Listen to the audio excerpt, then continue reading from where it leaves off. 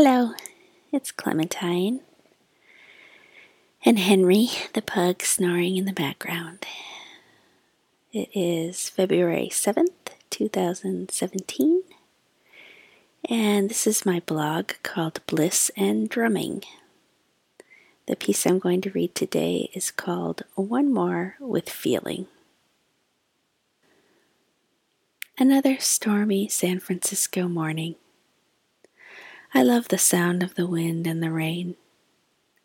Wooden chimes hang on the fire escape outside the kitchen window, and I imagine that their low castanet sound will trigger a sense memory in the future when I have left this apartment and am longing for my days in this magical city. The band has been on hiatus for a few weeks, and while I have a bunch of music stuff to write about, on my mind this morning is still the big picture stuff. You'll have to indulge me in yet one more such post until I get back to writing about learning Zeppelin songs. I've been in a funny state. I'm drawn like a moth to a bug zapper when it comes to world affairs. I know too much of it is causing me so much stress, and yet I feel not just drawn to the light, but as if I'm not doing my part if I don't sizzle on that thing until I collapse into a twitching mess. I spend time paying attention, forming opinions, imagining the worst, signing up and donating and being vigilant. And then I have to go sit in meditation and let peaceful awareness carry all the stress away. I fall into the place beneath anxiety, beneath fear, beneath anger and sadness, and that river of thought that carries me constantly to the worst case scenario. It's a still place. I think my whole life I ran away from this place, seeing this infinite, quiet plain as boring, or worse, like death. How we get attached to our misery. How we get attached to our pain and our sad stories and our neuroses and our worry. I see how comfortable it all is, and how when I let go, how my ego, this Clementine who walks around the planet, thinks she's going to die. Well, she does die a little. All that suffering dies just a little bit each time I sit on my little bench with the pug snoring next to me, and I fall into this silent, open place and just be still. In this place, I can't help but watch compassion fill me up and fall out of my pores.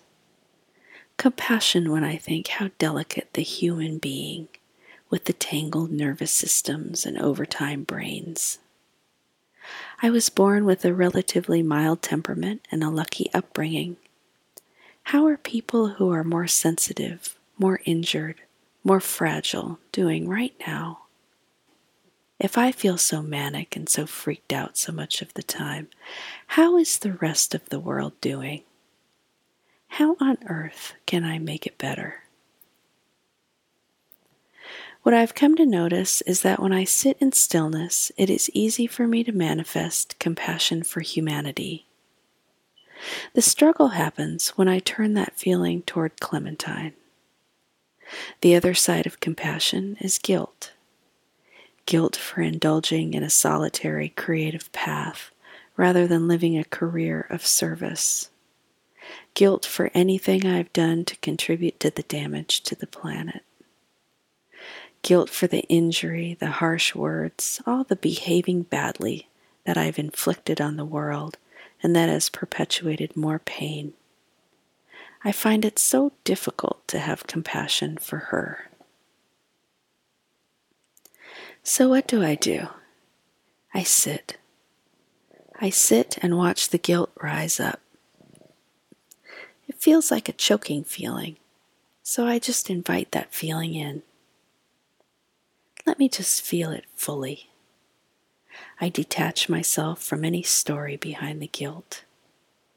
I don't try to explain my actions or excuse them or see them as any use. I let the story go and I just allow the sensation of the guilt to overtake me. I can take it, I remind myself, when a heavy pain enters my joints and chest. I just keep inviting it in, and I watch. Sometimes when I do this with emotions, especially with shame, a thought will come to my mind, this will kill me. I will die if I experience so much pain, so much regret, so much sorrow. Isn't that why we are always pushing these things away? It's too much. I'm going to die if I let myself feel all that built-up pain. Well, I guess the ego does die a little when we let go of the hold these emotions have on us. I guess Clementine stops identifying with them.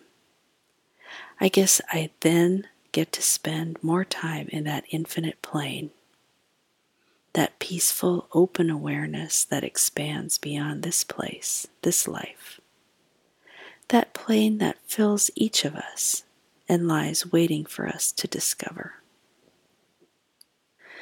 When I allow myself to experience an emotion like this, it's funny how it lessens in intensity. It's funny how I just can't hold on to it forever. I start to find places in my body where I don't see the guilt anymore. My fingers seem pretty happy and tingly on my left hand, so I guess I'm not composed entirely of the emotion. I guess there's some part of me that is just relaxed and peaceful. I've been pushing away feeling this emotion because it is so painful. But the funny thing is that I get a sense that all emotions want is to be recognized, to be allowed to rise up. And when I look right at them, they dissolve. When I'm sitting in meditation and an emotion rises up out of nowhere, out of no thought or story, it's as if a storm is passing through my body.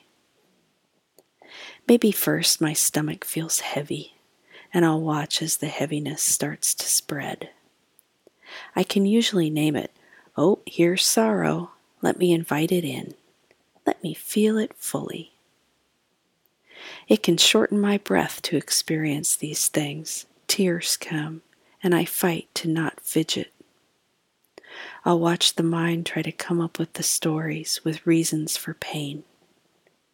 The only thing to do is to keep falling into that still place, that quiet that lies beneath, and just observe. If I react, the emotions dig in. If I just observe, they rise up like storms that demand attention, that sway the trees and crash the jetties, and then leave behind the clear single note of an infinite bell. My new thing is that I actively try to greet people I pass on the streets with a smile, or with a hello, or a good morning. I stood in the park and felt myself in each person, from the old ladies doing aerobics to the yelling homeless guy on the corner. I felt myself in the couples on benches, the yuppies with dogs, the dogs. With the breath, I felt compassion and peace blowing through my body and spilling into the park, a wave caressing the nervous systems of all in its path. We are together. This is all I have. I will march and be vigilant and angry and worried, and yet so far all I can come up with to try to help is this.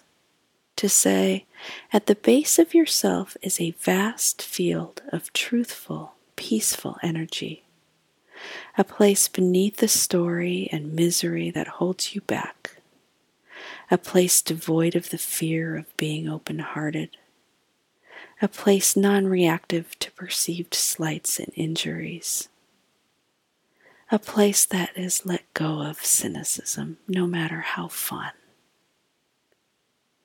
From this place, we come up with true solutions. Here we open to all possibilities of togetherness and compassion, and are fearless to say, there is another way to create this reality. Be fearless with compassion. Look for ways to be of help and purpose with no reward. The reward, believe it or not, is stillness, real peace, real happiness. I keep imagining the population of America surrounding our government buildings and just love bombing the hell out of all those humans inside. If I can sit quietly and in doing so find this infinite compassion for the person I fought with my whole life, this Clementine, then why couldn't I convince the people with direct power to effect change, to change things for the better? Why couldn't we just change someone's entire path with enough acceptance and forgiveness and assist them in creating a legacy in which they were the heroes? Because when you think about it, there is a very small group of people making these decisions in the world. They could, right this moment, rid the world of war, rid the world of oppression. It is not difficult. We could say, your legacy will save the planet and create a new paradigm for humanity in which peace and prosperity washes over the world like a warm rain. Who could resist being loved by all the world? Well, why the hell not? War begets war. Oppression begets oppression. After about 6,000 years of civilization, I'm certainly ready to let it all go. There is enough money for everyone.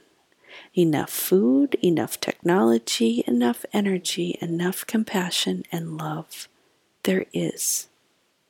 When I fall into my heart, fall into this infinite plane, what do I really need? Take it all. Let me show you what I see. Well, back to the rainy day and the snoring pug. You may say I'm a dreamer, but I am not the only one. I love those words. I have recorded a 30-minute meditation, which you can listen to at any time.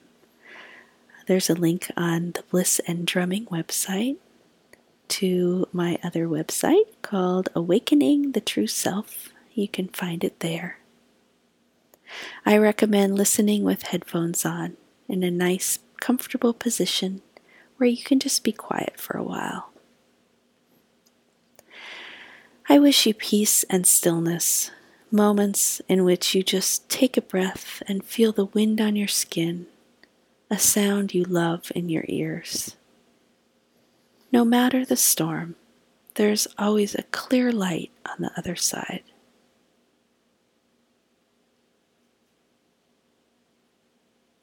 Thank you so much for listening. BlissandDrumming.com.